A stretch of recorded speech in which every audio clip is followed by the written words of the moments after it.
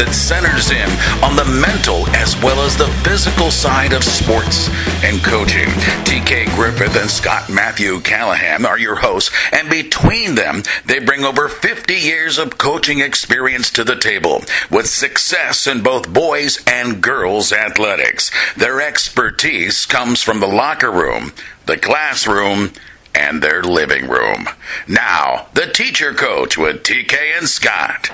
Welcome to the Teacher Coach Podcast here at Brook Point Studios in beautiful Cuyahoga Falls, Ohio. I am TK Griffith with my co-host Scott Matthew Callahan. We are blessed and lucky today to have with us an AP science teacher, a classroom high school science teacher from Chagrin Falls, Ohio, Brittany Anderson, who's also a head basketball coach. So obviously, Brittany fits into the teacher-coach modality here that we speak of. Brittany, I know you listened to one of our podcasts already, so I'm going to shorten up my beginning here. But Scott and I truly believe in the teacher-coach model, especially, I guess, literally in the way that somebody would be in a core academic course during the day with their students and then go onto the field or the gymnasium, wherever they might go to, for a co-curricular, be that sports or theater, etc. So I guess I just want to ask you to get started, can you tell us a little bit about how that fits into who you are? Well, I've just finished, technically, I guess, with online learning, my 12th year of teaching at Chagrin. Okay. 10 of those years, I've been the head varsity girls basketball coach. Wow. 6 of them an assistant track coach, coaching shot put and discus. Okay. And then I did spend a season coaching volleyball and 2 seasons coaching softball. Okay. Wow. So what I've been doing at Chagrin is just a little bit of everything, any way that I can get involved in what my students are doing and showing passion for what they truly care about. Yeah. So I started out pre-med, going that route, and switched to education about halfway through my sophomore year of college. Okay. Because this was something I felt like I could help students figure out what they wanted to pursue and what they wanted to do. So Right. With teaching and coaching, you guys know every day is different. It's another adventure. Yeah. And that's what I love most about it, is that it's always something different. Brittany, do you feel like this was your calling, or do you feel like it's something you fell into and then became good at it? Like, how did it transpire? I think that this is my calling, but I think that I found it in a little different way than everybody else. Yeah. My dad's an orthopedic surgeon and in sports medicine, so always been around athletics and always been around medicine, and something I was always interested in. And I distinctly remember, and I tell my students this all the time, sitting in the AP Bio classroom my senior year and looking around at some of the kids goofing off and thinking, I could never do this. Like, I'm not going to put up with this ever. Right. Like, I'm so glad, I'm going to be done with it. Right. And then got through about halfway through sophomore year of college, and then suddenly realized, as corny as it sounds, like, I might be able to help more people by going into education instead of being a physician. Right. And don't get me wrong, I have respect for what my dad does and what people do in the medical field every day. But I saw a different angle for myself and saw something that I wanted to pursue. Right. Britt, you said you were pre-med originally at Grove City, and your dad was a surgeon. When you made the decision to go into education, did anyone kind of in the peripheral of your life try to discourage you from, quote unquote, wasting your talent? Yeah, there was a lot of pushback that I got, especially from people back in Chagrin, where I went to high school. Some teachers were really supportive, and then there were others that were just like, what are you doing? Like, education is changing. It's not really what you think it is. And felt like I was wasting a gift or wasting a talent. But I just kind of drowned that stuff out. I felt like part of the reason why I would become a teacher is because I felt like the whole way through, while they're providing guidance, I felt like I just kind of got put into this narrow pathway that this is what you should do. Right. And every step of the way I was doing this should. Right. And really wasn't pursuing something that I was interested in or passionate about. Right. So I felt like it was an opportunity for me to just kind of let that noise go and push forward with what I wanted to do for once. Right. and then maybe be that advocate for my students in the future, Right. who wanted to pursue something other than what was expected of them. Yeah. Brittany, that had to take some courage, because I think all of us feel a certain tug from expectations of what people might think we should do, or who we should become. I mean, where did you get that courage, or is that something you just always had, or was that a kind of a pivotal moment? I think that was a pivotal moment. I'm a bit of goody two-shoes and rule follower, and just kind of went along with, this is what's supposed to happen. Finally, I felt like I was putting my foot down. Like, this is what I want, and Right. this is what's going to be best for me. Right. So while I felt like I was making the move because I help others, Mhm. in a sense, it's kind of a selfish move for like the first time ever, because I was pursuing something that was going to be best suited for me and not what others thought Yeah. I should be doing. Yeah. Yeah. I'm curious, how did your parents respond to that? Positively, yeah. My dad would never say it to me, but I think he kind of knew that the field of medicine is a little cutthroat, just MCATs and trying to get into med school and applying for residency. And while I'm a competitive person, I am sensitive too, and I feel like there wasn't much collaboration there. And I think he saw that it wasn't necessarily going to be something that was going to be best suited for my personality. So my parents were really supportive. My mom started out in teaching before she had a family, health and PE. So, that's something that she pursued. And my older brother is a teacher as well. So Nice. It wasn't something that was completely out Right. of left field. Right. Yeah. So I don't want to belabor this, but I guess that had to be liberating. Then was the reality of it as liberating as the moment of it? You know what I mean? No, because going to a small college, then you're still, like, the secondary education, what people don't realize is you're still majoring in that content area. Mm-hmm. So I was still a biology major. Right. I'm still taking all the classes with the other pre-med students. Right. Plus, now I had to get the education classes on top of that. So I was Yeah. taking about 18 credit hours a semester. Wow. I'm like, I don't know how I'm going to, get all this done. Yeah. So the workload was something that was, a little shocking Yeah. to start things out. Right. And then trying to follow through and find a job and figure out what you're going to do. That was something, that kind of fell into my lap, thankfully. But, Yeah.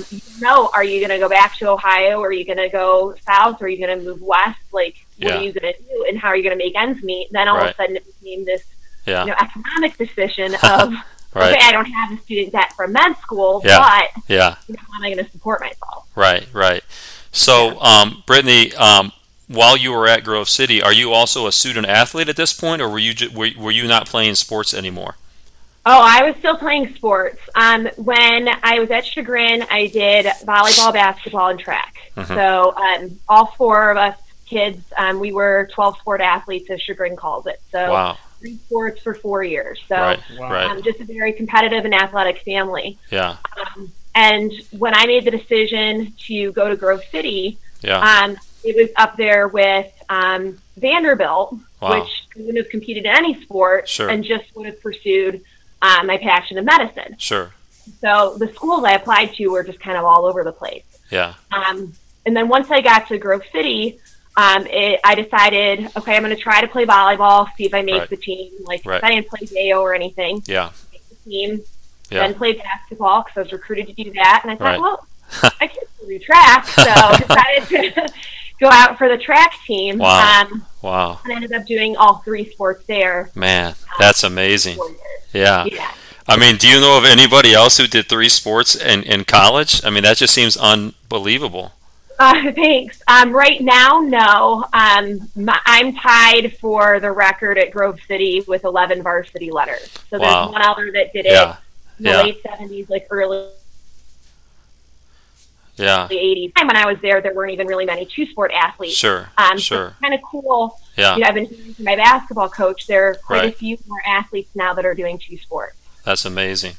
Brittany, I don't want to fast forward too much, but are you coaching many multi-sport athletes at Chagrin Falls right now? I know you're coaching track and basketball, but as the head basketball coach, how many of your varsity players play at least one other sport? The majority of them. Great. And that's something that actually is pretty rare, but it's something that I'm 1,000% supportive of. Sure.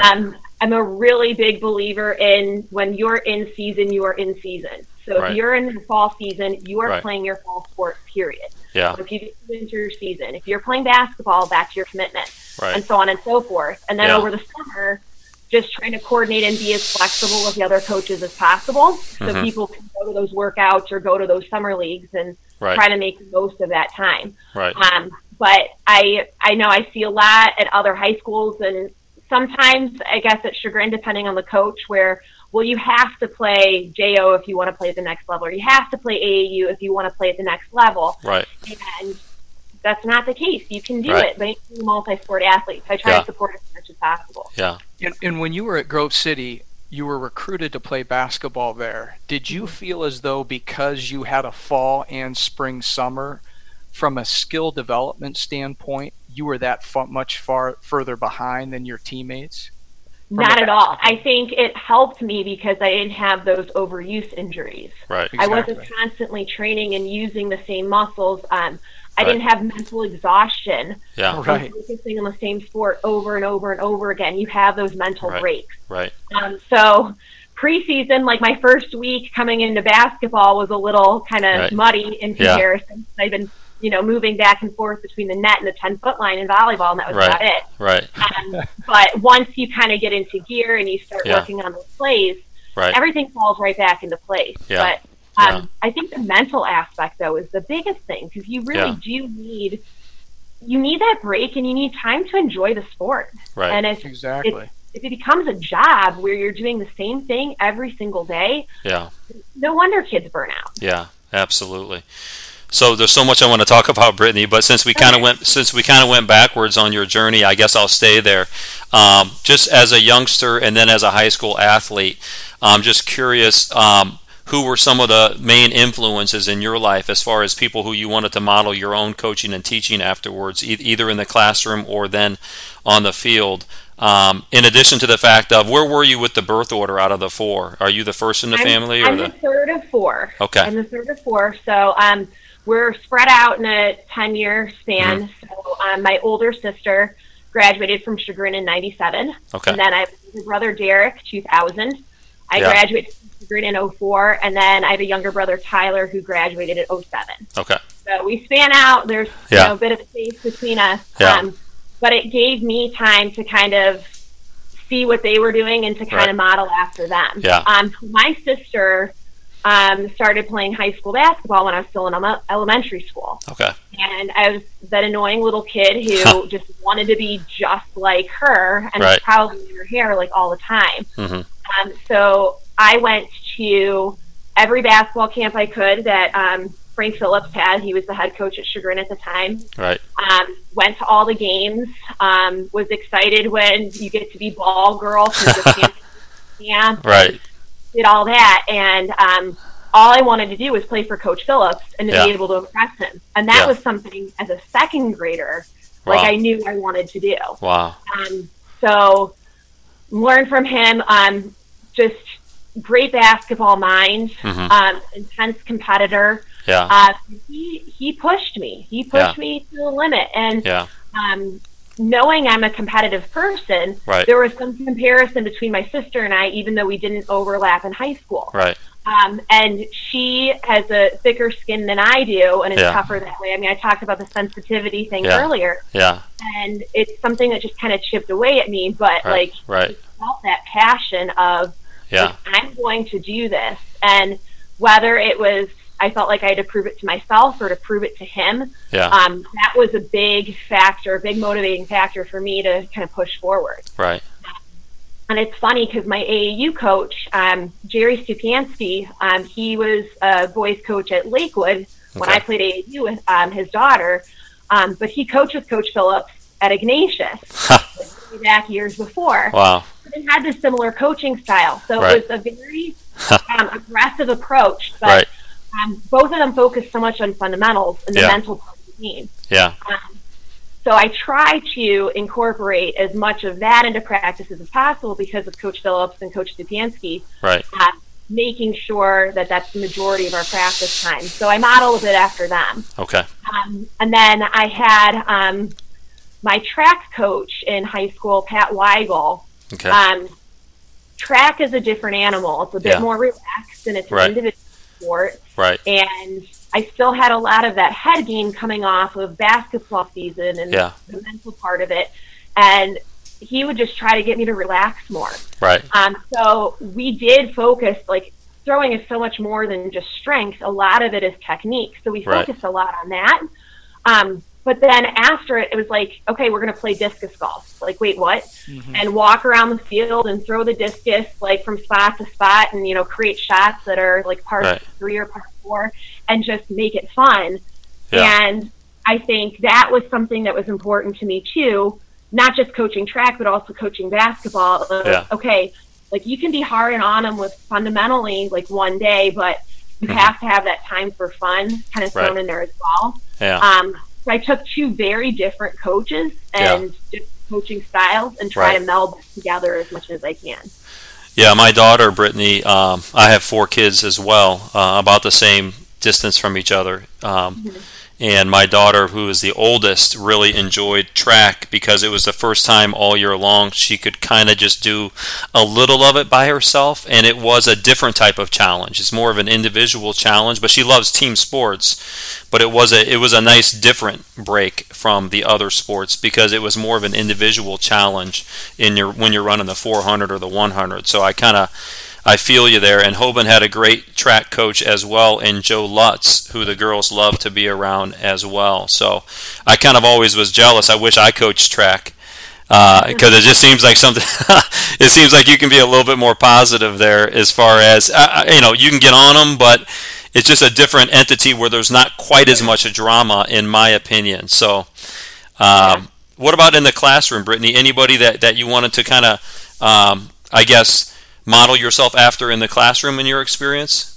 Yeah, my teaching models, it's very different because I've got some role models from elementary school, and then I have some of them from high school. Right. Elementary school, back-to-back years in first and second grade, so I'm going way back. Yeah. I had Diane Cantor for first grade and Jeff Williams for second grade. And 2 of the things that both of them really focused on was creative writing and reading.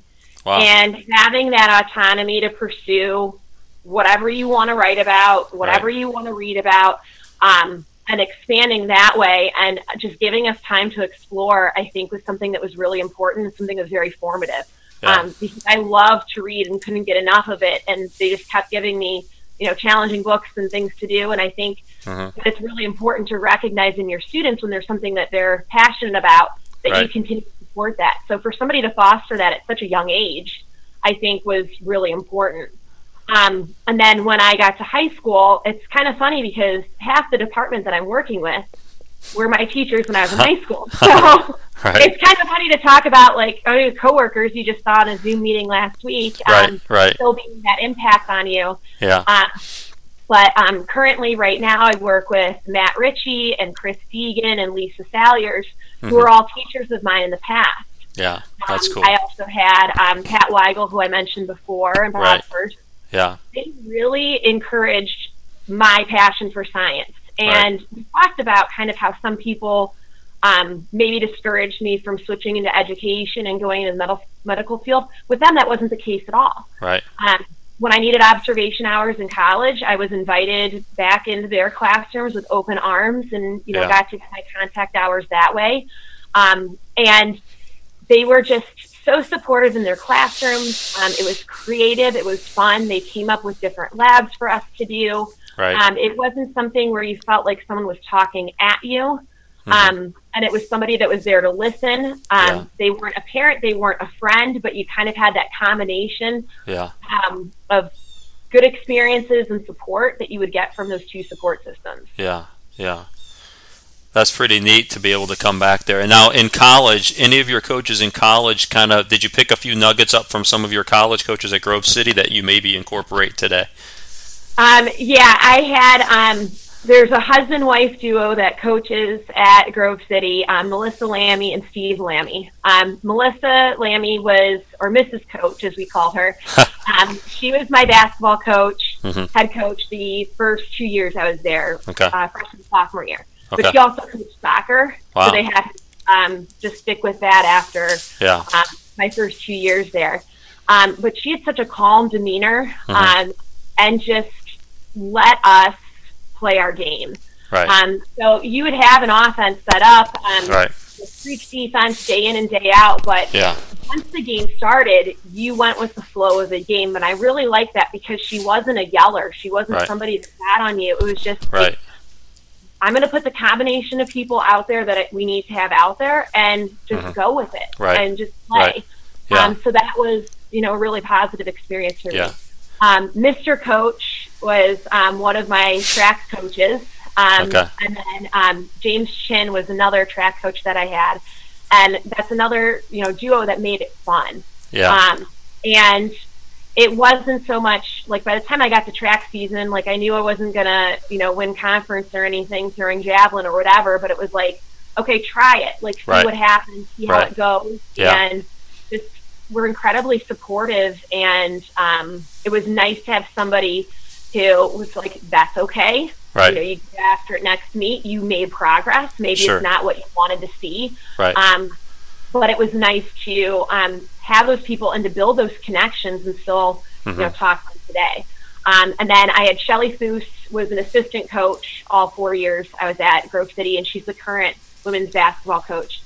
And I talked to her probably on a weekly basis. Wow. And she's somebody, she did at Geneva College basketball and softball, and she was like over 1,000 points, and she's just a great athlete. And somebody who, relationship-wise, is a solid sounding board for me. And going to a Christian college, to have someone that you can talk to about those life things and not just basketball. It's something that's reassuring, and I know, like, okay, if I had a bad game, like, I can text Coach Booth and talk to her about it and know, like, that doesn't define me. Like, that doesn't define my players. That doesn't define, like, who we are as a program. And it's something we're capable of bouncing back from. So that's a really solid, nice friendship for me to have today. Brittany, I've known Steve Lammy for about 35 years. And he's just one of the best guys in the world. And to me, he's as solid a basketball coach as he is a guy. And I actually watched his team upset Worcester at the College of Worcester this past year, in just a fantastic NCAA Division III basketball game. But even though you played for his wife, you were still coached by Steve in track a little bit.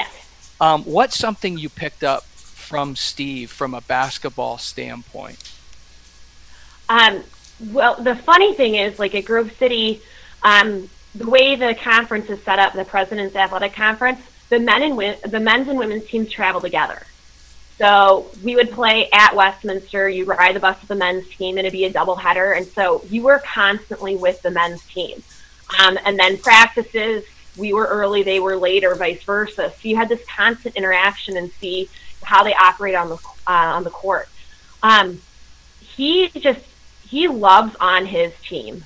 I mean, and I don't mean that it's always high fives and it's always hugs, but it is this genuine way of talking to them, way of teaching them, expressing where it is they need to be on the floor. That was one thing that always stood out to me, was that he genuinely cares about those guys. And in track, I mean, it was the same thing. Like, he knew so much about us, like, as individuals, and was able to bring us together collectively in an individual sport to care about us. And one of the things I took from that at Grove City, he always called us the throwing nation.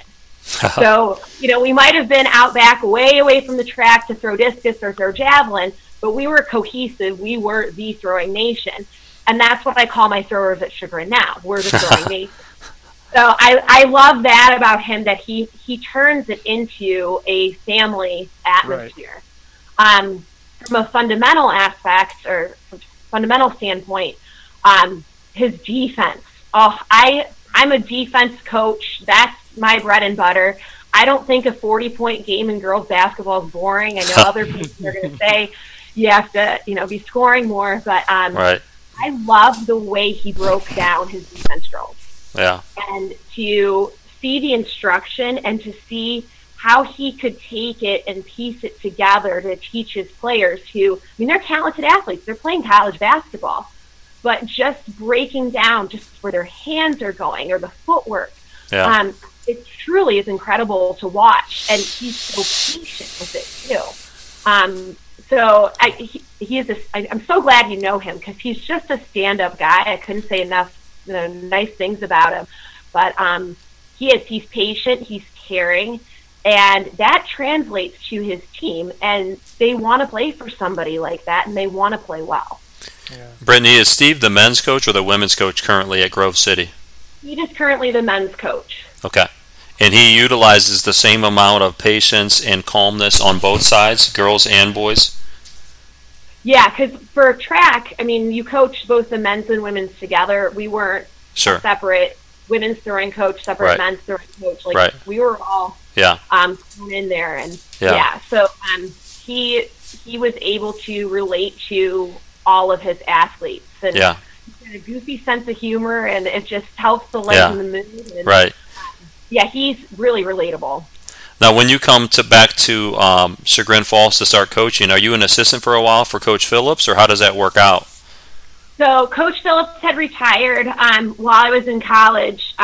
His younger son, Matt, played on Grove City's men's team. So that's kind of how I got looking at Grove City. Oh, okay. And thought it was a good fit for me. So Matt and I were both there 2 years the overlap. Okay. So he had retired, so you could see Matt play some more.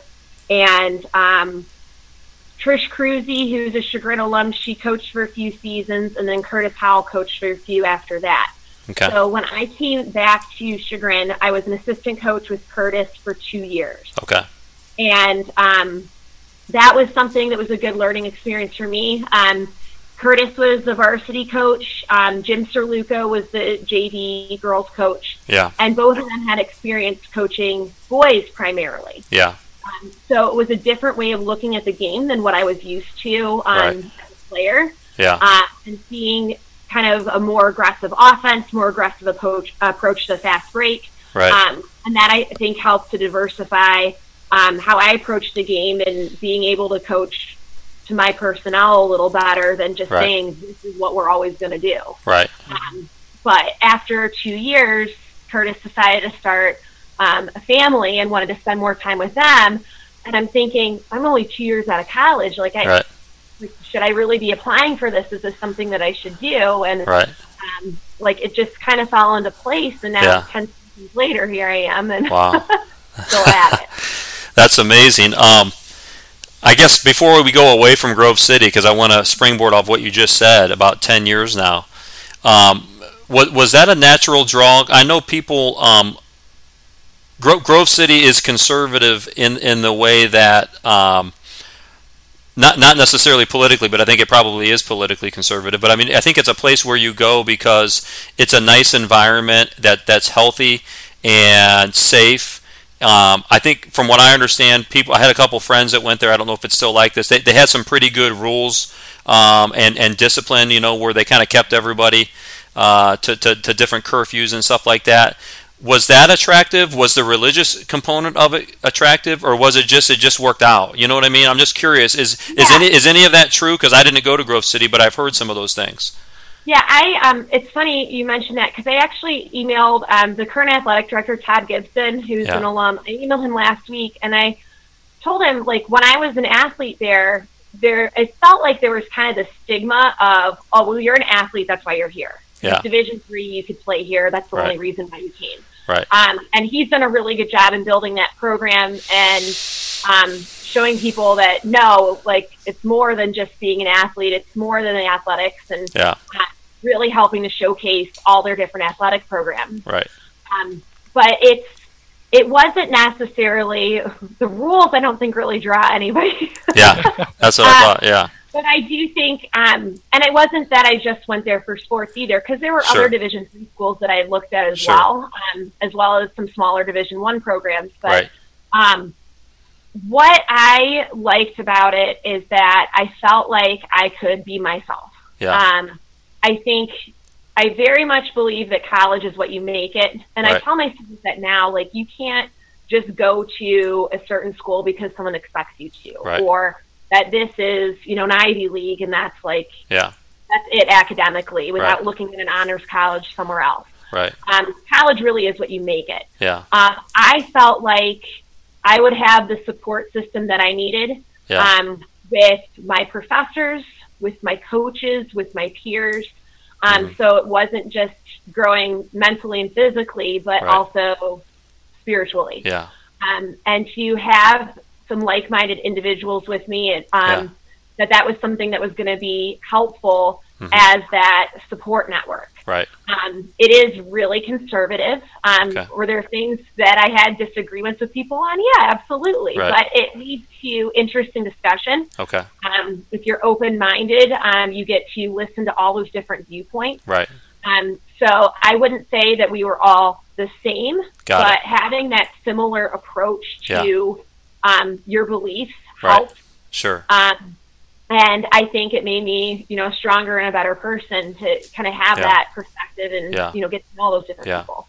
So speaking of being stronger as a person, Scott and I have both been head coaches for a long time, and you ultimately get yourself into some situations where you have to grow as a person because you have to confront some things where people may or may not be either happy with what you've done, or you have success and you have to learn how to handle success too, but probably more importantly, failure.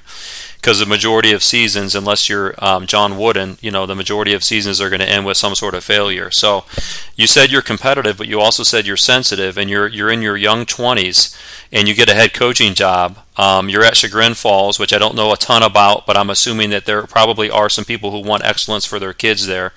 How did you navigate any choppy waters, or were there no choppy waters? You got to learn quick. You do have to learn how to let things roll off your back.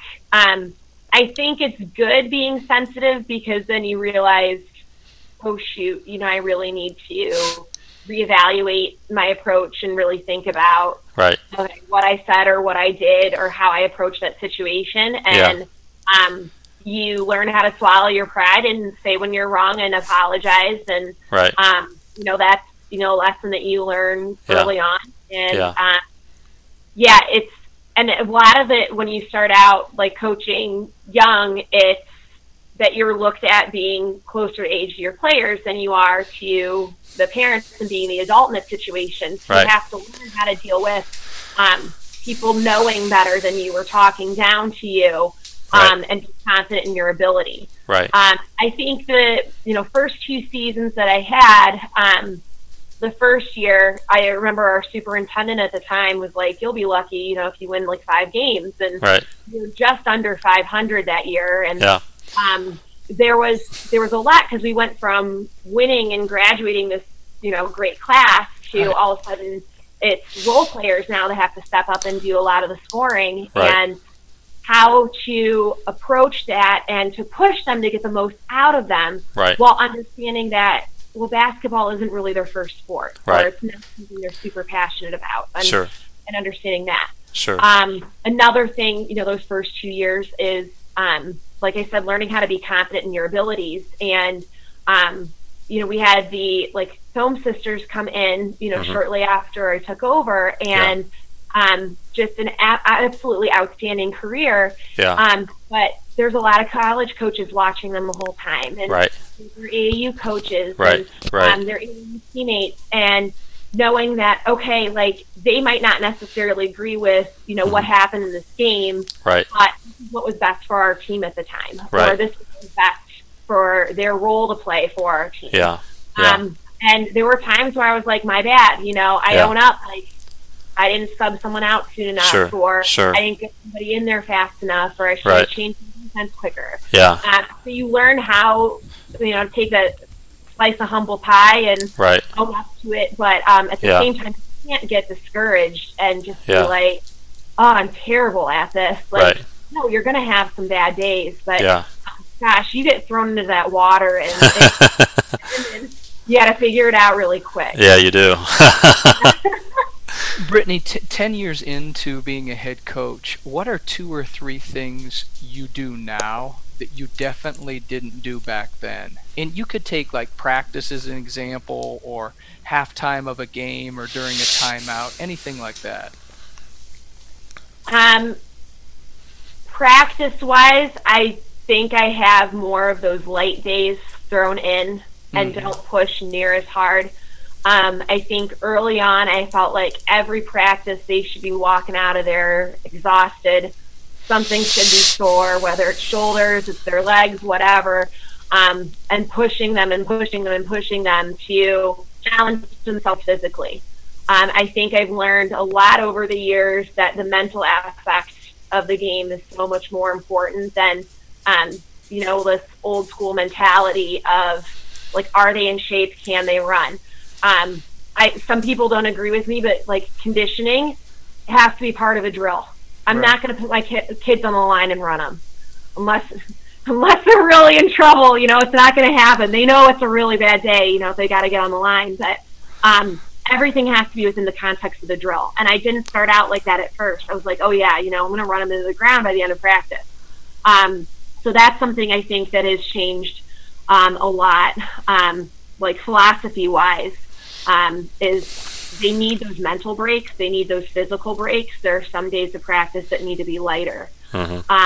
Other things that have changed, I started out that we play man-to-man defense. We fight through screens. That's it. That's the only thing that we do. And to try to mold some of these athletes that I have some kids that soccer is their first sport, lacrosse is their second sport. They happen to play basketball. Right. Why am I not working on that speed that they have and, playing some sort of zone defense in those sports? Why wouldn't I translate that to basketball? Right. Instead of saying that this is my philosophy, well, I'm not coaching in a Division I college program. I'm not recruiting kids to play the defense that I want. Right. I need to play to their strengths and showcase these kids and make them be successful because of the system that we have in place for everybody, not because it's something that I want to do. Right. And I think a really good example of that, Bella D'Alessandro, who is graduating this year, she was All-Ohio guard last year as a junior, and, numbers even improved senior year. And we played this zone defense with her right up top. Yeah. Because soccer, she is back and forth, and midfield, and all over the place. And she got her arms in passing lanes, legs in passing lanes, and just would dart out and get steals and get layups. And I'm like, why wouldn't I play to that strength? Right. Sure. So we played some zone the last couple seasons because that's what works. And now I've had some other soccer kids come in, and you cannot be so set in your ways and think that, yes, I'm really good at coaching man because I love it and I love playing that and I love helping.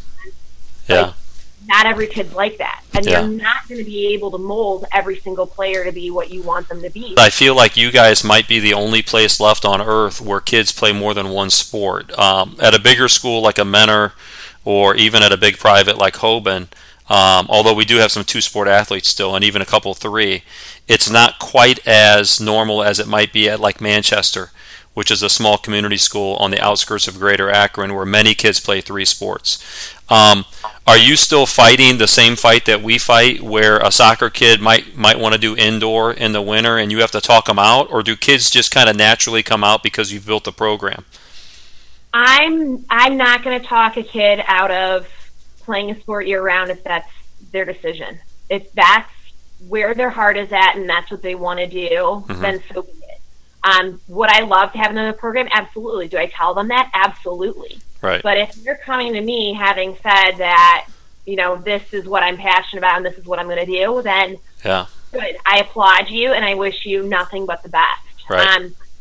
One thing that I've really tried to do since I started, even as an assistant, is to be involved in the youth program as much as possible. Right.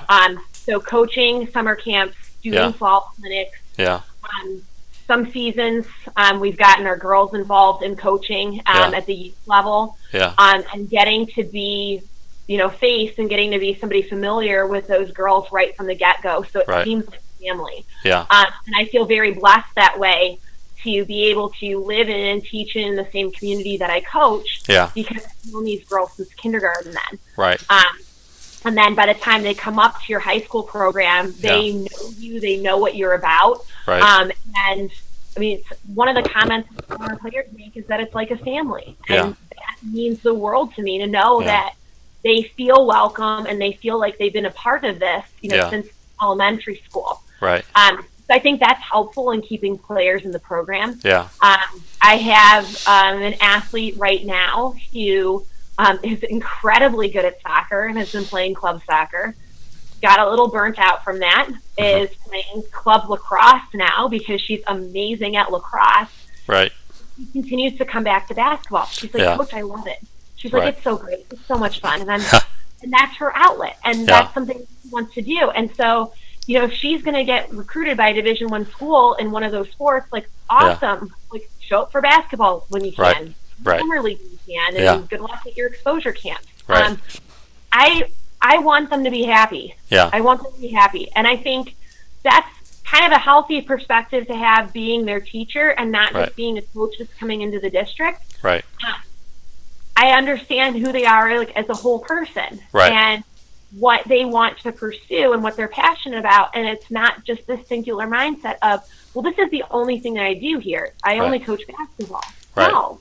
In the classroom and, babysat them, or, see them when I'm out on a walk or a run. And like, you get to know the people here and you truly care about them. And so I think they want to do well and they want to be a part of your program. Bigger schools, like, I get it. It's really difficult when you have a larger enrollment to be involved or play at the varsity level when it's that much more competitive, because you're drawing from so many more kids. But even the small schools, like, you see enrollment go down because there is that push to play at the next level. Social media and just like other pursuits gets involved, or working. A lot more kids are, working during the summers to save for college than they are playing sports and playing outside. And so you're still fighting these battles, but I think getting to know them early on, when they're in elementary school, I think that's something that's been really helpful for me. Not necessarily saying, hey, I can guarantee you a basketball scholarship. But making it something that's fun and that's an outlet for them, I think is important. Brittany, this is more of a state of the game kind of question. Numbers in your program right now. I mean, I think that's one of the biggest changes over the last 20 years that I've coached girls basketball that I've seen. And just to use two examples, Solon traditionally has had one of the best Division I programs in the state of Ohio. Very well coached, has a fantastic program in every aspect. They didn't even have a JV team this past year. One of the biggest schools in Ohio. I could argue that Berlin Highland, which is a small Division IV school in Ohio, has the overall best program in the last 25 years in Ohio. They don't even have a JV team like Solon. Where are your numbers at Chagrin Falls, and is that something that really concerns you, or have you kind of changed your philosophy about that? It is a concern of mine. We're trying to keep girls as involved as possible. My second or third year of coaching, we only have 18 total girls in our program, and it was one of those things. We always practice with JV, so we make sure we have enough numbers to scrimmage. But you're kind of holding your breath, and you're like, okay, what if someone gets sick? Like, what if somebody gets hurt? Then what's going to happen? What are we going to do? And there are times where I'm like, oh, I'm getting old, but you kind of suit up and practice and hope for the best. And like, pray for my Achilles. But we probably have like 20 to 22 girls most seasons. And at a high school, we've got about 600 kids at Chagrin, 9 through 12. And it's tough to keep them playing. Basketball is a long season. It's a long season. it is very skill oriented. Right. It's not it's not like a soccer or lacrosse where you've got some downtime where you don't have the ball. Right. And you're running from spot to spot. It's not like volleyball where the season's a little shorter and you're moving, a couple feet on and off the net. And I'm not trying to knock either of those sports, but I think fundamentally they're very different. Right. And you can only play 5, right? That's the next one. They only play 5 people. You don't have 11 on the field. You don't have constant subbing rotations of people being defensive specialists in volleyball. You don't have that. Right. And that was one of the things, the class of 2015, which had the Soames, Kelsey Owen, Sarah Hazelton, those were my seniors that year. Very, very athletically talented class. Right. I probably could have had 10 seniors that year for basketball. Right. But I can only play 5 kids at a time. Yeah. So to keep kids in the program, it was really difficult because it's like, well, those girls are going to get the playing time. So what am I going to do? Right. It becomes really problematic to try to keep kids motivated. And that's why, we try to keep it as fun as possible while still being competitive. Right. Try to make it a place that they want to go every day because otherwise, 22-game season and summer basketball and ball conditioning, that gets long for them. Yeah. And, I know that there are some parents that want me to do more in the fall or in the spring, but then I bring up the point of I have one kid who doesn't do a fall sport. Right. I have 2 kids that don't do a spring sport. I want to encourage them to be multi-sport athletes too and spend that free time. Yeah. It's really hard to keep those numbers up. Yeah. And it's not just at Chagrin, like you said. I mean, these really talented programs, that numbers are starting to drop. And I don't know what the change has been, if it's just a different mentality or there's that much more out there to pursue. Yeah. But it's a big problem for the game to see numbers change like that. Brittany, I don't know. I'm sorry, Brittany, do you guys also have a freshman program in addition to that, or is that everybody in your program? We have a freshman team. Okay, so everybody is 22 then? The 22? Yeah. Okay. Mm-hmm. And you field a JV and a varsity, right? Mm-hmm. Yeah. Yes. Yeah, and we have had trouble the last probably 5 seasons getting enough JV games. Right. Wow. So we're short on JV games pretty much every year, and there are non-conference teams that we end up playing a home and away series with just so we can get enough JV games and get those kids playing time so they get better. Yeah. But I feel like the WRC is the only conference in our area that has a freshman team, and I feel bad. Like Mayfield and Chardon, those freshman teams probably play each other 6 times in a year. Right.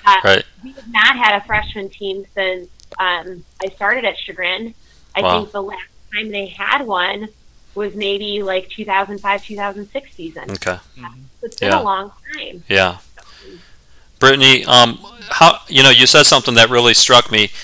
How do you keep it competitive, because you want to have a great program, and there's always that pressure that you have yourself to win, because you just want excellence, and also your parents, your community. I mean, obviously you want to win, but then you said to keep it fun. I always struggle with that because you get so, I don't want to say addicted, but you get so focused on wanting to win the next game that then that drives you to want to get a lot out of that practice and keep it very competitive and get after it. But yet you want to have fun and keep athletes involved. Like, how do you reconcile the two? Any tips? I think perspective is something that's really important. When we go through and we design practices, we try to switch things up. There's a handful of drills that I always have to throw in there, and whether we got to work on defense or shooting or ball handling or whatever, so the girls know what to expect. They like knowing what's coming next. So sometimes being predictable isn't super terrible, but having something to mix it up. There's a couple of competitive drills that we do that I know they hate. But then after the fact, once they do it, they're like, okay, that was fun. So we do, in order to keep it competitive, like one drill that we did when I was at Grove City that we do now, the program, we call it cutthroat. And you just put 2 minutes on the clock, and you spend 1 minute, just 1 minute playing defense as hard as you can. And defense gets points for steals, like turnovers, Yeah. defensive rebounds, that sort of thing. Got it. Offense gets points for scoring, offensive rebounds, and for getting the ball into the paint. Okay. So their purpose is to be able to drive and score or Yeah. drive and kick to get a wide open shot. Yeah. All I ask of them is 1 minute. Yeah. Okay, then we switch. Yeah. Who plays offense, who plays defense, Right. 1 more minute, then it's that. Yeah. And they get really upset because I don't call fouls. I let them play. Right. And they get really fired up. And every time we do that drill after the fact, I'm like, okay, if you could just do that in a game. Right. So 1 Right. minute, all out. Yeah. I guarantee you're not going to be playing defense for a minute. Right. You're going to get that ball out of their hands in 15, 20 seconds if Right. they're playing hard. Yeah. Another one that we do is stop, score, stop. Get a stop on defense Right. on the other end, and we play that full court, Yeah.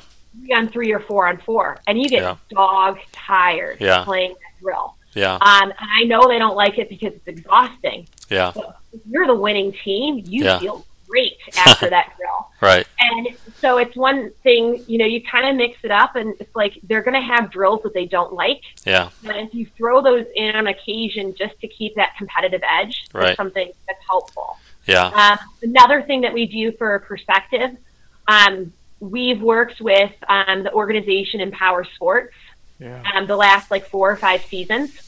And it's kids and young adults with different mental and physical handicaps, Mhm. or I should say different abilities Yeah. instead. And we go and we play basketball with them at Solon Community Center or up at Orange, one Monday, in Okay. December, and Right. then maybe go back again in January. Yeah. And to see individuals who love the game Right. and are just there because they enjoy it, Yeah. I think it renews their sense of joy in Yeah. playing basketball, and seeing that what an impact it can have on people in general. Yeah. And then to be, thankful for the opportunities that they have. Mhm. And we've had student athletes in the past that have gone on and done internships with Empower, which is great because they found something that they really are passionate about and they care about. Right. And, to be able to do that, after practice and go and, see those athletes, or take a day off from practice to be able to go up and play with them. Right. I think that's something that's really important that, Yeah. it's a game. Yeah. It should be enjoyable. And Right. sometimes we lose sight of that, Yeah. when you're pursuing that conference championship. So Yeah. you can adjust perspective with drills and practice. You can Right. adjust perspective with different team bonding activities. Yeah. I think that's important to renew the sense of fun, Yeah. renew your focus and being competitive, and remember your why Yeah. you're doing it. Yeah.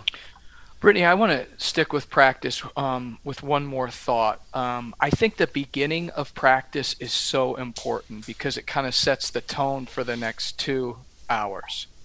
And then I think the end of practice is so important because collectively and individually, you're leaving them with a feeling about how the day went as it relates to basketball.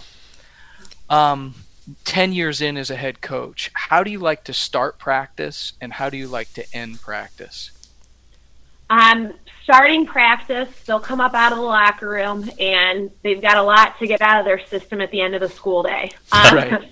So they do some form shooting, they do some free throws, they kind of get that social, aspect out of their system. And then they do an active warm-up, stretching routine. Some days it's a little more chatty than others, but again, they need that time to kind of get things out of their system. And then we get into our warm-up drills. They're all full court warm-up drills. And there was one season we were doing the same drills, this full court Louisville passing drill from Jeff Walls that I got at a coaching clinic, just to get them used to shooting, running the floor, looking to advance the ball ahead, finish layups. And we did that every single day. And then the next season I was like, I don't really know that I like doing the same drill over and over. And I switched it. The girls were like, what are you doing? We're switching to Louisville. Why? And they liked having that routine. Mm-hmm. So we've stuck with it because it's still teaching the same fundamentals that we want them to have, Right. but it gets their minds right for the rest of practice, knowing, okay, now practice has started because these are the drills that we do. Right. So starting out, like high school girls especially, they need time to talk about, whatever drama happened that day, talk about that one test, Right. get a little snack, whatever. So we give them that time after school to get their minds right and get stuff out of the system. Yeah. Ending practice, we always end on the line with something called pick-me-ups. And this is another one we did at Grove City. I know other programs do this, but if we have time, we'll go through the whole team. If we don't, we just pick like sophomores or pick juniors. And everybody shoots a free throw. So if it's all the juniors would shoot a free throw. First person makes it, okay. Second person misses. The third, then it has to make the free throw to pick up that person who missed. So you're learning how to pick up your teammate. So it's not that they're like, oh, so-and-so missed it again, now we got to run. Right. They have an opportunity to, hey, I got your back, I got this, we're going to do it. And it's funny what it's evolved into over the years, because the class of 2016, I think of Bree Baker in particular, I love her to pieces, they started doing, double or nothing. And so it turns into this thing, and it's like, I love the confidence because they want to bet on themselves. Right. But at the same time, I'm like, there's supposed to be a consequence for missing these free throws. And Right. in practice, she goes, I'll make it blindfolded. Everyone's like, what are you doing? And she's like, no, I can do it. And so she takes her headband and she pulls it down over her eyes. Yeah. And she gets the free throw. And the gym just goes nuts. And it's, it's nice to have that before you bring it in at the end of practice. Yeah. From start to finish, they're supporting one another. Yeah. Beginning of practice, they're supporting each other because they're listening. Yeah. Listening how the day went, listening what was going on, pushing each other in a team drill. And the end of practice, they're supporting one another. Right. It's not the end of the world if someone misses a free throw because somebody's going to pick you up the next play. Right. Brittany, I'm curious, do you do anything else unique? Like, do you use your classroom, for instance, for film or team gatherings or team meetings, or is there anything else unique to your program that those of us who aren't there on a daily basis might not know? We've gone away from watching film altogether. Now that with Huddle and everything, there's a little more time for them to have more flexibility. Yeah. Otherwise, that turned into practice being way too long with what they have going on. And I know there are coaches that are going to disagree with me, but we don't do that all together. There are certain things that we highlight. Scouting reports are still very much a big thing. I like the cerebral part of the game. Right. And I said my players like to know what to expect. Yeah. So we still go through and do scouting reports. Mm-hmm. It's really funny, Coach, I think back to when we played Hoban, and one of the things that we talked about in our scout was... you want to say when you beat Hoban. That was such a great game, but for you, it was. I was going to say, I'm sure it was. So we're going through the scout, and they're like, "Well, Coach, which one's the shooter?" I go, "The long blonde ponytail. It's braided." And they're like, "Well, which one?" There's like 3 of them. I go, "Yeah, they're all shooters. Like, find the blonde on the perimeter and close her out." Right. Yeah. So you can either get really specific, or you can just say, "Yeah, they're all going to shoot." Yeah. But I still like to do that because they do like to know what to expect. Yeah. And then we do like different team bonding things. And I know it's going to be different for girls basketball, but they make their own locker tags together every year. So get out all the art supplies and spend time, depending on what practice we do it after, eating pizza or bagels or whatever, and they make their locker tags. Yeah. And then Chagrin has something that's kind of unique. I don't know that other schools do this, but the pregame or postgame meals, they call them chow ups if they're before the game, or chow downs if it's after. Okay. So if there's a big game in particular, the team all gets together and goes to somebody's house for a meal after practice. Okay. Prior to, or a chow down would be like with all the family and the team after the game. Yeah. There's all these different opportunities for them to hang out and get to know each other and just focus on being together and being a team, not just the X's and O's. Yeah. Brittany, how do you manage that as far as you're in a small community and everybody's kind of close, and sometimes during the basketball season you have to have a healthy boundary between you and maybe the parents especially.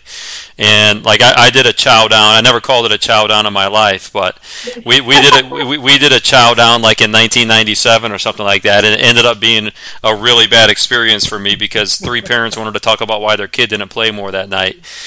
So I never ever, if there was a chow down, I just kind of went up at the very end and grabbed a hamburger and kind of, kept a safe distance, but yet a polite distance. As I've gotten older, that's a little bit easier. So we do pregame meals before every game, and usually a parent or two will help, with that setup. So we do encounter these moments. I'm just curious, with you in a small community like that, is that something that's a challenge or an opportunity, or do you like to keep a boundary, or do you like to get to know the parents and just be with them all the time?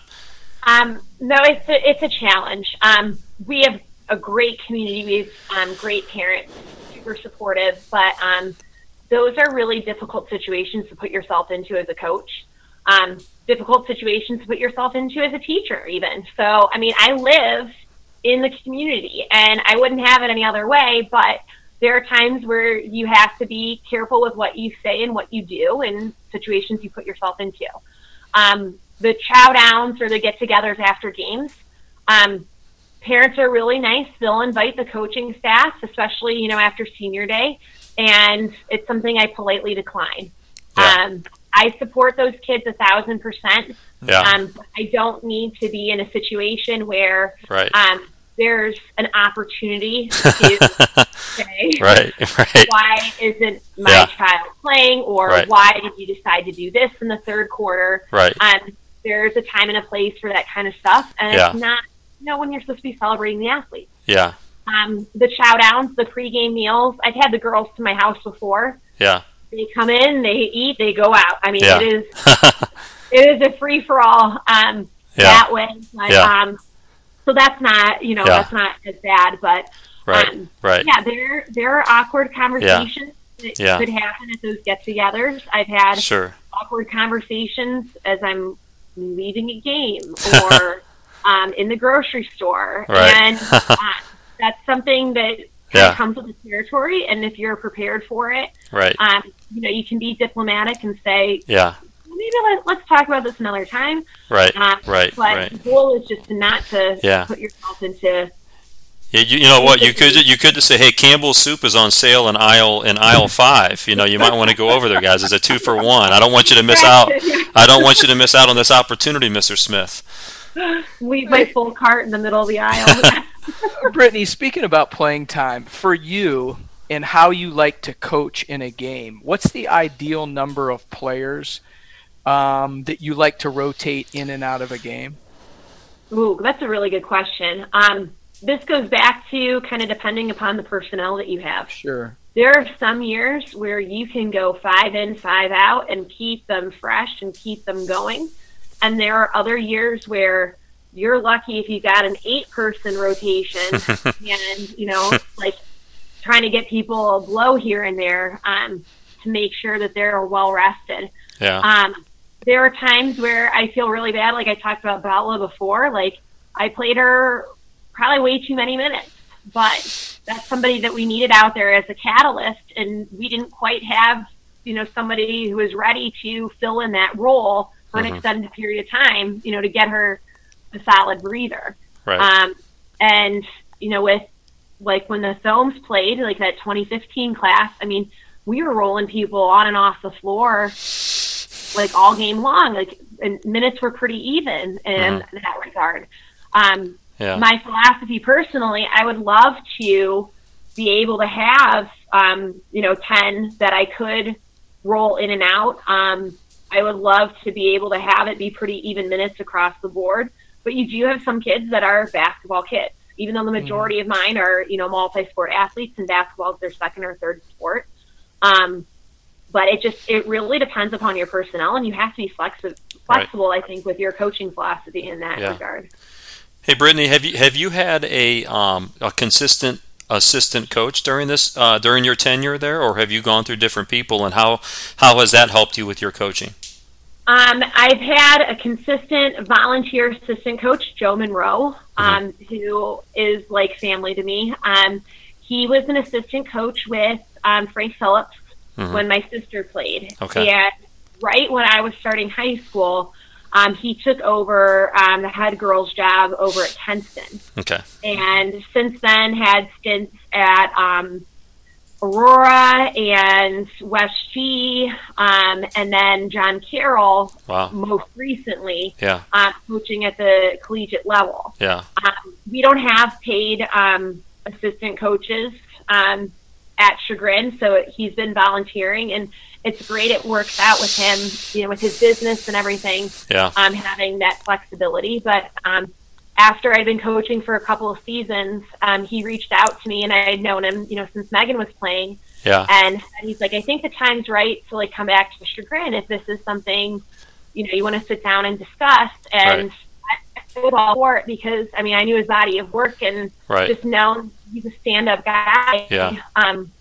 So jumped at the chance to be able to work with him. So we've been together for several seasons, and he was the Coaches Association Assistant Coach of the Year last year for the state of Ohio. Awesome. And I wish he could have a ton more accolades for what he does because he's just got this great demeanor with the girls, and they really respect him. And, the rapport that he had, I think of Carolyn Benko, who's graduating this year. Him and Carolyn had this outstanding working relationship. And if we needed something on the floor and I needed my point guard to do something, it was Joe that was in constant communication with her because they had this really tight bond and were able to make things work. JV-wise has been difficult. Kind of going back to the topic of struggling to have JV teams or freshman teams. Right.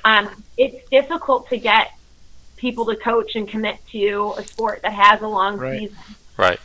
Especially teachers who the demands in the classroom have increased so much. Yeah. It's really problematic. So for a while I had Allison Heinzman, who's a science and math teacher at the middle school. She was coaching JV for us for several seasons. Right. And then she started a family and, priorities shift and change. And she comes to so many of the games and is super supportive of the team. But I totally get that her role in life has changed. Yeah.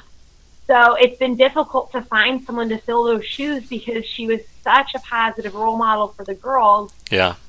We're having a hard time finding someone to fit. But Mark Iamarino stepped in, our head football coach, this past season, and I think, fingers crossed, we're able to talk him to coming back next year. Okay. But it's nice to have somebody that they're familiar with. So Joe's been around for years, even though he's not in the building. Sure.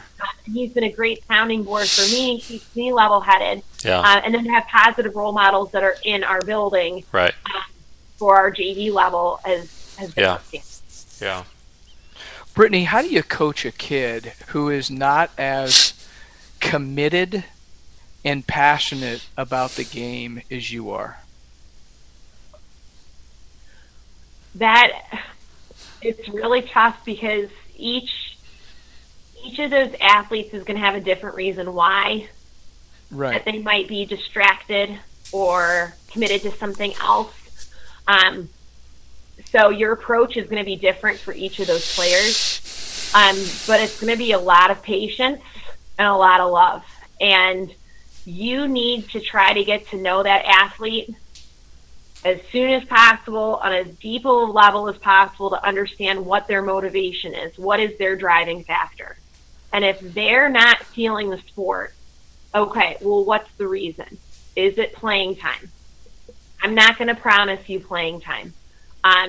You are outstanding at this role, you have this skill, this is how you're going to help the team. And you don't give them a take it or leave it ultimatum, but you try to frame their role in a way that they can continue to have positive impact and continue to produce for the team and to help them. If it's not playing time, if it's something like they play club soccer and that's something that's a major motivator for them, that might actually be a conversation of, okay, well, if you can't make it to all 22 games of the season, if you feel like you're going to be missing 2 practices a week, okay, well, if that's your drive and your passion, maybe now, as much as I want them motivated and committed to the team, then now you have to have that hard discussion of, okay, look deep down, is this something you want to continue to pursue? Do you want to play basketball up until college, or do you feel like now's the time to lock on to that one sport? Mm-hmm. You really have to not dismiss the player and think, oh, they just don't care. You have to get to know them and figure out what that driving factor is and have those tough conversations. And they're not easy. They're not easy to have. And there might be, tears from a player, or, you might get that parent email after the fact of, what are you talking to my kid about? Right. I think that shows that you respect them and you're being honest with the situation at hand. Yeah. You can't just blow smoke because that's going to hurt that athlete and that's going to hurt the team. Yeah. You need to figure out what is going on with that student athlete and then figure out how that's going to best fit into your team and what piece or what role they're going to play. Yeah. Brittany, I really, you're wise beyond your years because these answers are refreshing. In fact, when you said you politely declined going to the after team meals, I can't tell you how much you should tell all of your coaching friends that one, because a lot of people will walk into that trap. And it's nothing, like you said, it's a celebration of the student athlete, and it's something that they should cherish, and there is a nice sense of a healthy boundary. I'll never forget, our athletic department used to send out the coaching evaluation the night after your last loss. Okay? Whoa. So when we would lose our last tournament game, they would send out the coaching survey monkey to the parents, and I begged and pleaded with them. I said, guys, you have to wait until after the banquet, because then I have a chance to make some things right, and the parents will understand that I'm a human being. If the rawness of the emotions you feel after a game, and I've had kids play, my daughter's played basketball at Hoban, and even Scott, before you came, there was other coaches and stuff, and when you lose that last game, emotionally, you're going through all kinds of things that you wish your daughter would have done better, that you wish would have gone better in general, because most people lose at their last game. You certainly don't want to get an evaluation done within 24 hours of that emotional rawness until people can step back. A couple years ago, I had the AD tell me that a parent wrote a letter like about 3 hours after the game that basically I should never coach again, and I don't know what I'm doing anymore. And then a day after that, sent another email, can you please delete that email? And I shouldn't have sent that. And now that I reflect on it, I'm sorry for sending that, and actually he's a pretty good coach. So there's a lot of wisdom to what you're saying. I hope somebody listens to this and takes that away. But here's my question for you. Sorry about that tangent. No, it's all good. My tangent is, I guess, I'm an AP English teacher and an Honors 10 English teacher. And some kids will say that, gosh, you're different in the gym, because some of my kids will become managers or they'll play for me. How are you the same, and how are you different in your teaching life in the classroom and then in the gym? Or are you exactly the same? I would like to think that I'm the same, but I'm pretty sure if you ask my kids, they'd say otherwise. In the classroom and in basketball, I think it's important that my student athletes, my students know that I'm passionate about what I do, that I love the content, that I love being there every day, and that I love them. I think that's really important on the court, in the classroom, that they see that every day, whether it's in your actions or what you say to them, that they understand and they appreciate that you care. I never want to be that teacher or that coach that mails it in. Like, Tuesday, I got to be here. I got to show up. Like, what do we have to do today? I hate this topic, or I hate coaching this drill, whatever. Like, they need to know. And so I hope that shows through. I probably am a little goofier in the classroom than I am at basketball. I have my moments where I can goof off and joke around about stuff at practice, but most of the time it's business. And I have some kids that think I'm a pretty strict teacher, and hold them accountable and hold them to deadlines or a certain standard of work. But I mean, that's the same in basketball too. I mean, I see a lot of similarities. Yeah. That's who I am. And Yeah. I don't think that we should, as teachers or coaches, put on this mask and put on this front and this expectation of this is what I have to be and this is who I have to be. Right. I think it's important to have, we talk about having a guard up and not putting yourself in the situations, Sure. but I mean, Sure. I think it's important to have some sense of transparency. Yeah. And that student athletes see that you have personality and that you're a real person. I got the nicest note from a parent after this season that I'm going to save forever because I have plenty of those, where they go off on some stuff, but not this parent in particular, but and it was really nice. She, in like the nicest way possible, like talked about how the girls saw who I really am. Yeah. The good and the bad, and just the raw, or the realness or the sensitivity of, I am sensitive and let them know, like, today was not a good day. Right. And I'm honest about, what happened. Right. They see maturity. They see emotion. They see, being able to be silly or being, somebody who is a leader. Like, they see all aspects of that. Right. And I think in both the classroom and on the court, there are times and situations for all of those things. Yep. You can't be a robot, and you can't just walk in and just be devoid of emotion. I think you need to know and feel the passion that you have for what you're doing. Yeah. This has been one of the hardest things with this online learning stuff. Yep. If I wanted a job where I, sat in front of my computer all day, Amen. That. If I wanted a job where I sat in a cubicle and didn't really talk to people, I'd do that. Yeah. Relationships mean a lot, and I don't think you can build those relationships if you're not being real and being honest with your students and with your athletes. Absolutely. Brittany, as competitive as you are and as sensitive as you are, you're teaching AP, environmental science, you're also teaching biology, and you're coaching 2 sports. I think the health and well-being of coaches is so important right now because it's so easy to get burned out. I just took this past year off. It was one of 29 years that I wasn't coaching. And it was good for me mentally, physically, and emotionally because I thought I needed a break. How do you stay healthy and not get burned out? It is helpful having my fall season not coaching and being able to ease into the school year. I can be focused on what I want to do in the classroom and set up kind of how I want the year to run and expectations. So I know fall sports coaches don't have that luxury, but I think that's something that's been very beneficial for me is to kind of get things lined up and flowing as best I can prior to going into the season. That also gives me time for things I love. I love football. Absolutely love it. So I can go to high school games on Friday nights. I can watch game day on Saturdays. I can watch the Browns on Sundays. Right.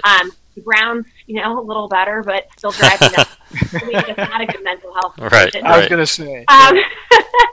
But that's something that's been helpful. During the season, it's been rough. Our conference originally, we flip-flopped with the boys with how our game structures were set up. So the first half of the season would be Tuesday, Friday, and the last half would be Wednesday, Saturday, and the boys like vice versa. And in the last couple of years, we switched. So girls are Wednesday, Saturday the whole time, which scheduling-wise makes things easier, but that's 6 days a week you're with your kids. Right. Exactly. Or if you have a Monday game, like I don't bring my kids in on Sunday. They need a day off. Not every coach feels that way, but we don't come in on Sundays, and that's a day for family, day for rest. Right. If you have a snow day and then you've got a Monday game, you've got to come in and work out. Right. So trying to find breaks where there is a mental health day, where there's a day off, where there's a shorter practice or just a shooting workout during season, do that as best you can. Yeah. I rely heavily on my family and my friends. I don't see my friends near as much during basketball season. The running joke is that there's school Brittany, basketball Brittany, and summer Brittany. And basketball Brittany's their least favorite because I'm not out and I'm not, you know, running around, and I'm super focused and going to bed early. And so trying to find those days in there, I think that's important for mental health. I work out all the time. I'm up at 4:15 and getting my workout in before school starts. Wow. And that's something that's been really helpful for me to get my mind right, because my body, you know, is going and ready to start the day and trying to stay healthy that way.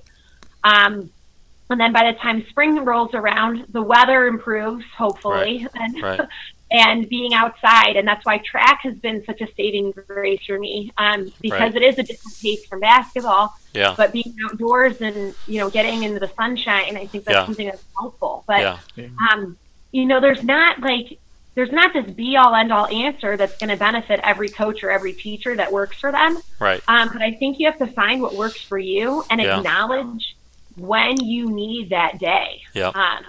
Otherwise, the winter season is long. And, it is. You're trying to figure out, like, okay, like, how am I going to get stuff done? Are you looking in the refrigerator? You have no groceries. And when did this happen? You know? Yeah. You've got to have those times to pause, whether it's, you know, 10 minutes to take yourself, or you know, give your team a day off. It's going to vary from person to person, but I think I've been really trying the last couple of years to do a better job of this work-life balance. Right. Because otherwise it's going to sweep you away, and it is really tough. And I had some parents that, like, they look at me and they're like, well, you don't have a family, so, like, I don't understand why you're not responding to your email at 10 o'clock at night. You know, like, I get it. Like, I don't have some of the same responsibilities and requirements as people, but I still have my priorities. And one of them is my health. And you can't keep working at that pace and being everything to everyone. Right. Exactly. Your cup's empty. You know, you got to recharge and have some time to yourself. Right. Brittany, I'm curious, do you ever see yourself as a college basketball coach, or is your heart more in the teaching, coaching classroom of a high school? Do you see yourself in for the long haul, or do you want to take a break and come back? Or what you know, I know it's one day at a time, but I'm just curious what your coaching dreams are. I get this question more than I think I would, because I'm like, wow, okay, that's going to be a big change. There were times where I thought, that is something I would want to pursue. Yeah. At maybe a Division III level. You know, if I had started right out of college and, you know, been a grad assistant somewhere, I think the answer would be different. But the more and more I think about that question, the more I want to stay where I'm at. Right. And I understand that people aspire, you know, for more, or aspire for you know, having their own program and having, again, the ability to recruit the kids that you want and run the program that you want. Right. But I think I'm really spoiled, and there's something special about being in a place where I get to know them from the time they're 5 years old, and then get to, you know, coach them up when they get to the high school level. Right. I feel really spoiled. I feel very fortunate to have that opportunity that not many people have. Yeah. And it's something that I think I would like to continue to do. Yeah. I don't think coaching college, it'd be so tough to give up the classroom teaching. Yeah. I'm a teacher first. Yeah. I like coaching, but I'm a teacher first. Right. And I can't see myself giving up that content. Right. Getting to know those students. Yeah. Just to do basketball full time. Sure. Love basketball, but you know, that's not. I totally, I hear you. I've always been afraid of giving up that classroom relationship. There's so much that we get from it that people don't understand. We give a lot, but we also get back a little bit. Absolutely. Hey, Brittany, I think one of the coolest and smartest things that the NBA has done over the last few years is start to hire women on their coaching staffs. Would you ever, or does the idea of coaching boys interest you? Oh, absolutely. I think that's really intriguing. in track, I get to coach the boys because it's co-ed and coaching throwers. You have both, and it's one of those things where they look at this, girl standing in front of them like, oh, you're going to explain to me how to throw, a 12-pound shot put? Like, are you kidding me? But it's technique. And basketball, I mean, there are so many different factors and nuances that go into the game that different people see. And your perspective on the game is going to be different from somebody else, and they're going to see something that you hadn't even considered. And it doesn't matter if you're male or female. Like, it's still the game. The skills are still there. Yeah. And the different plays are still there, and the drills and the fundamentals. And I think it's really intriguing. I mean, men coach women all the time. I don't understand why that other direction. Right. And I love the interviews that Kevin Love has done in talking about Lindsay Gottlieb. I just think that's so eye-opening, or to see just the pictures that are posted on Instagram or Twitter of different players and their interactions with her. I mean, she's a coach. It doesn't matter, what her background was or, who she had coached before then.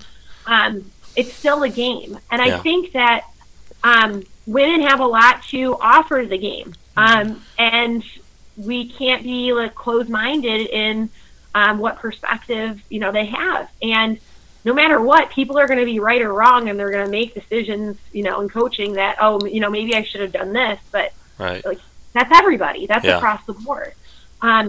So I love my program. I love what Dave Barger does. I'm not saying I'm going after his job.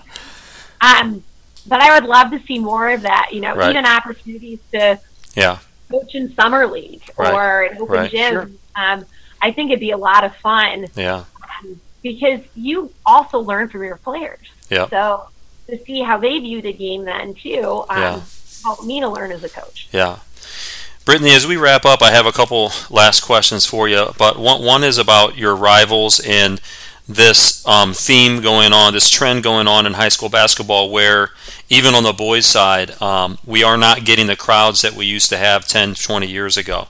And I'm curious, at a small school, sometimes those small schools will actually support their teams a little bit more than maybe the big suburban schools will.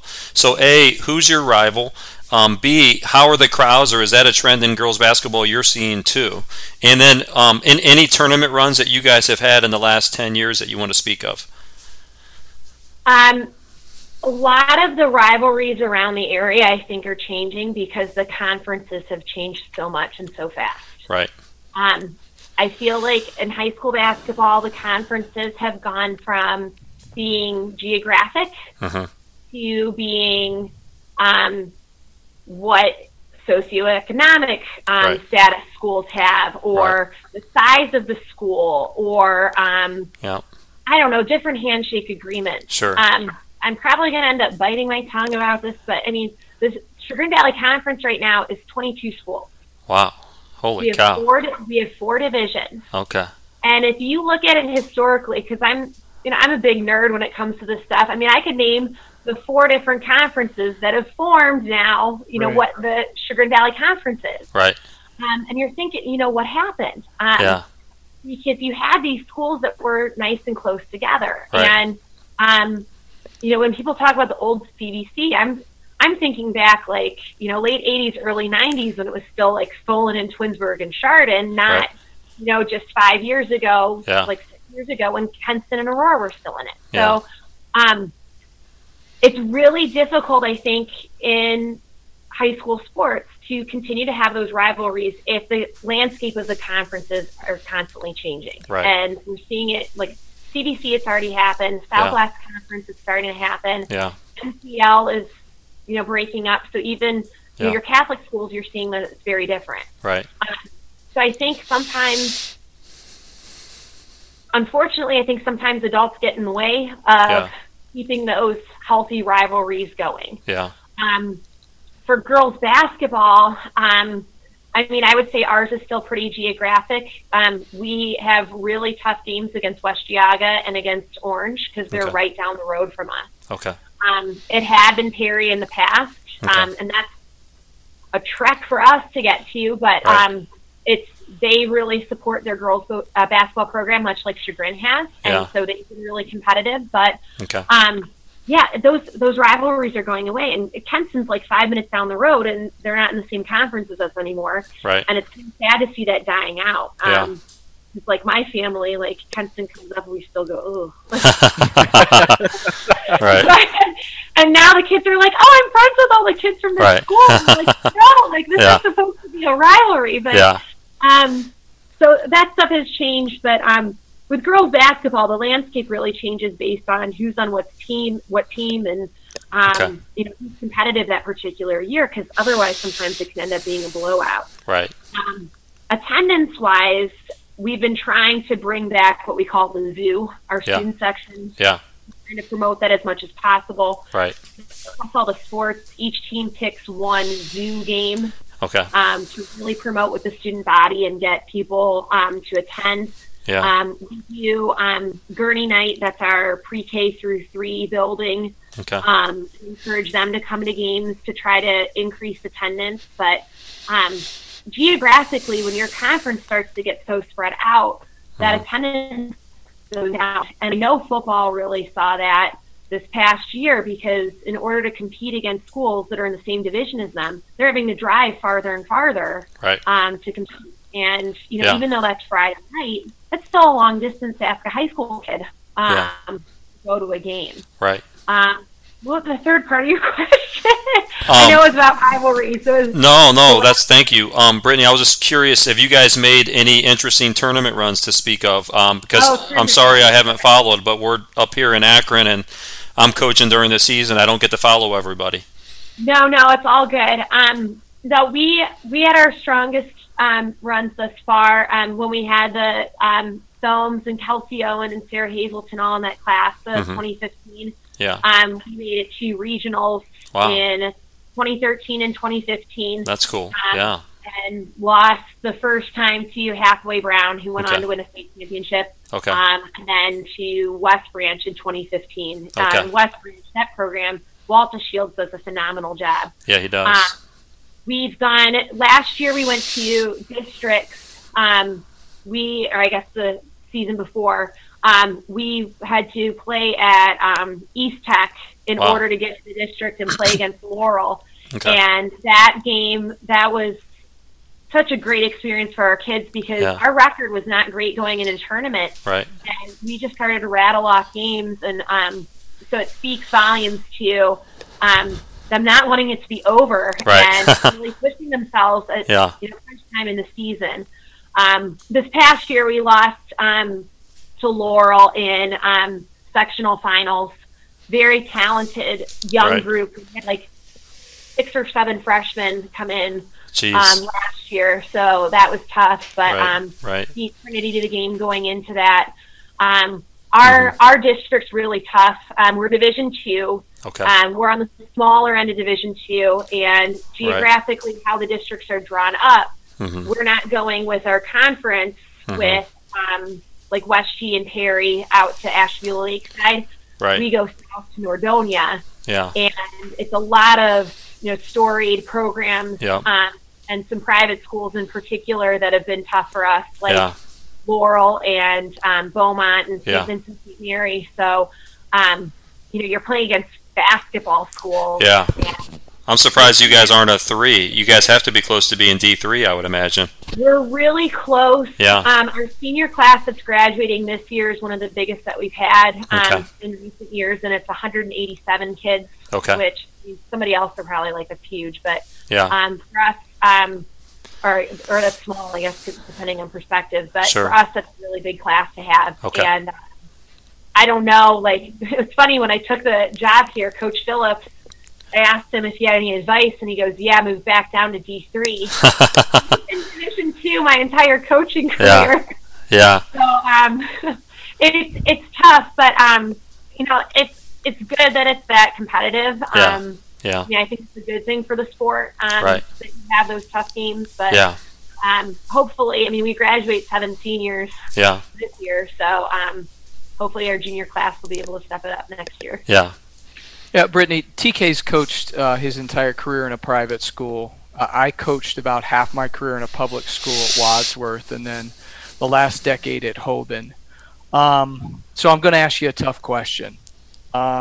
You are a public school coach who gets to know these kids when they're in second grade, develops a relationship, builds a program the right way, and then you go to a district that has 3 or sometimes 4 of the best private schools in Northeast Ohio. Maybe the toughest Division II district in all of Ohio. How do you deal with that as a coach? Just the inequity of it. Do you just grit your teeth and say that's the way it is? Would you like to see it changed? What's your opinion on it? The thing I tell my players is that nobody cares. Work harder. Right. No one cares what you're dealing with. No one cares that they have the best freshman class in the state. No one cares that they've won 4 regional championships and you haven't won any. No one cares. Right. You just have to work harder to prove that you're going to play your best game of basketball. You're going to do your best, and on any given night, anything can happen. Right. I mean, they know about kids that are coming in from different places or driving how many miles to go attend this different school in the public school. They know. Yeah. There's no point in me as a coach addressing that and saying like, oh right. Yeah, like this is a horrible thing. Right. Our reality is we still have to compete.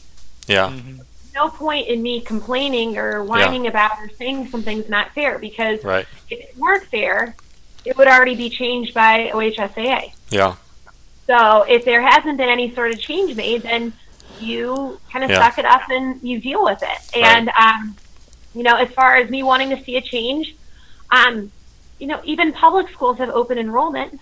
Right. I mean, we deal with public schools that 4 out of their 5 starters in the district. Yeah. So then you're going to have to start complaining about that. So you can't do this comparison game of so-and-so has this and so-and-so has that. Like, you can still win. Yeah. And if I start to acknowledge and feed into any of that, that shows that I'm not confident in my players. Right. I love my kids. Yeah. I would take my crew, my squad over anybody any day. Yeah. Hands down. And I make sure that they know that. Yeah. And that's the group that I want to win with, and that's the group I want to go in. Yeah. I'll fight for them as the day is long, but completely not going to get anywhere. Absolutely. No one cares. No one cares about your hardships. You just got to work harder to prove yourself. Yep. Oh, I love your answer. Preach it. Brittany, so much wisdom there. I just want to wrap up. You mentioned early on when you grew up, you played for a couple coaches who kind of had the style where they let you play a little bit. I don't think it was the Lammies. I think it was somebody you mentioned before that. But they kind of had a free-flowing type of persona in coaching. And I'm just curious, what is your preferred offensive style as a basketball coach as we wrap this up? I know we're going to get into a basketball thing, and we only have a couple minutes up, but I'm just curious, did you carry that over, or do you like to just experiment each year with new things, or what's your go-to style offensively? You have to have a couple of quick hitters. You have to have a couple of plays that you can score on. But I really love an open motion offense. Yeah. I played post or center during my career, but I was short. Like I'm 5'11". At the college level, that's like nothing. Right. So I like to have that flexibility to be able to bring people out on the perimeter. Yeah. And if you want to cut to the basket, you want to post up, then post up 1,001. You don't get the ball, you get out of there and clear out for someone else. Right. I like giving them that freedom and flexibility in offense. Yeah. On the other side of things, though, there's a lot of teaching that has to go into that. Yeah. Are you going to curl off the screen? Are you going to pop? Are you going to reject the screen? Is it going to be a flare screen? You have to learn how to read the defense and read those situations. Yep. So motion's ideal, but girls basketball, you're seeing a lot of people go to zone defenses. Right. So that really changes kind of the style of play. But I would much rather score out a fast break or score an open motion than anything. Yeah. Okay, ladies and gentlemen. Scott, do you have one more? I'm going to wrap it up. Brittany, I just want to say thank you. From afar and then getting to coach against you, I've always had so much admiration for you because I think you are so good for kids in the classroom and on the court. And when I think of you, I just think of, boy, if I had a daughter, I'd want you to coach her because of the type of role model you are. So my encouragement to you is just keep doing what you're doing because you're making an unbelievable difference. So thank you. That means so much. Seriously, that means a lot to me. A ton of respect for you and what you guys do. I know we don't know each other super well, Scott, but the interactions that we've had over the years, like, it truly means a lot, and you're well respected in the community, and I really appreciate the opportunity to sit down and talk with you guys today. Thank you so much. Thank you. Brittany, it's been a pleasure. Not knowing you before this interview, I feel like I know you now, but I go back to what you said about being competitive, but also being sensitive. And I think those are two attributes that the best coaches have. Even when you think of guys or on the women's side, gentlemen and ladies, I think they always have that mixture of competitiveness and sensitivity. I think of Muffet McGraw. I know Pat Summitt wasn't sensitive to most people, but one of my best friends recently, in the last 10 years or so, played for her. And actually, Pat even had a sensitive side, believe it or not. But even Coach K, the players that really get to know him off the court, he's competitive as can be, but he is a pretty sensitive guy. And if you've seen the right interviews, you might sense that. So your spirit of competitiveness, but and sensitivity, that mixture, in addition to the fact that you're really the prototypical teacher coach. I mean, you're not teaching driver's training or anything. Not that there's anything wrong with people who teach driver's training. I mean, you're in the AP Science classroom, and then you're going out to the court, and you're a great role model for the young ladies that you encounter. Somebody who gets up at 4:15 to work out. I think I get up at 4:15 to go to the bathroom, and then go back to bed. But guys, somebody who's so disciplined in her own personal life, but also wise beyond her years. The fact that you get to come back to your high school and be a part of the community. I did that as well at Archbishop Hoban. I've kind of lived my whole life there, and I've grown up 2 or 3 times there because each year I feel like it's a new horizon and a new way to mature. And I think hopefully you sense some of that too, even in your decade. But I want you to keep doing what you're doing. Never give up on it because you are such an important part of that community. But the girls basketball community at large, and then the academic community as well. So keep doing what you're doing. I was going to say we're proud of you, but we have no ownership of this. But we're proud of you anyways, even though we have no ownership other than the fact that we're coaches ourselves who are close to like our 27, almost 30 years. Brittany Anderson, ladies and gentlemen, is a true teacher coach. Thank you very much for listening to the Teacher Coach Podcast.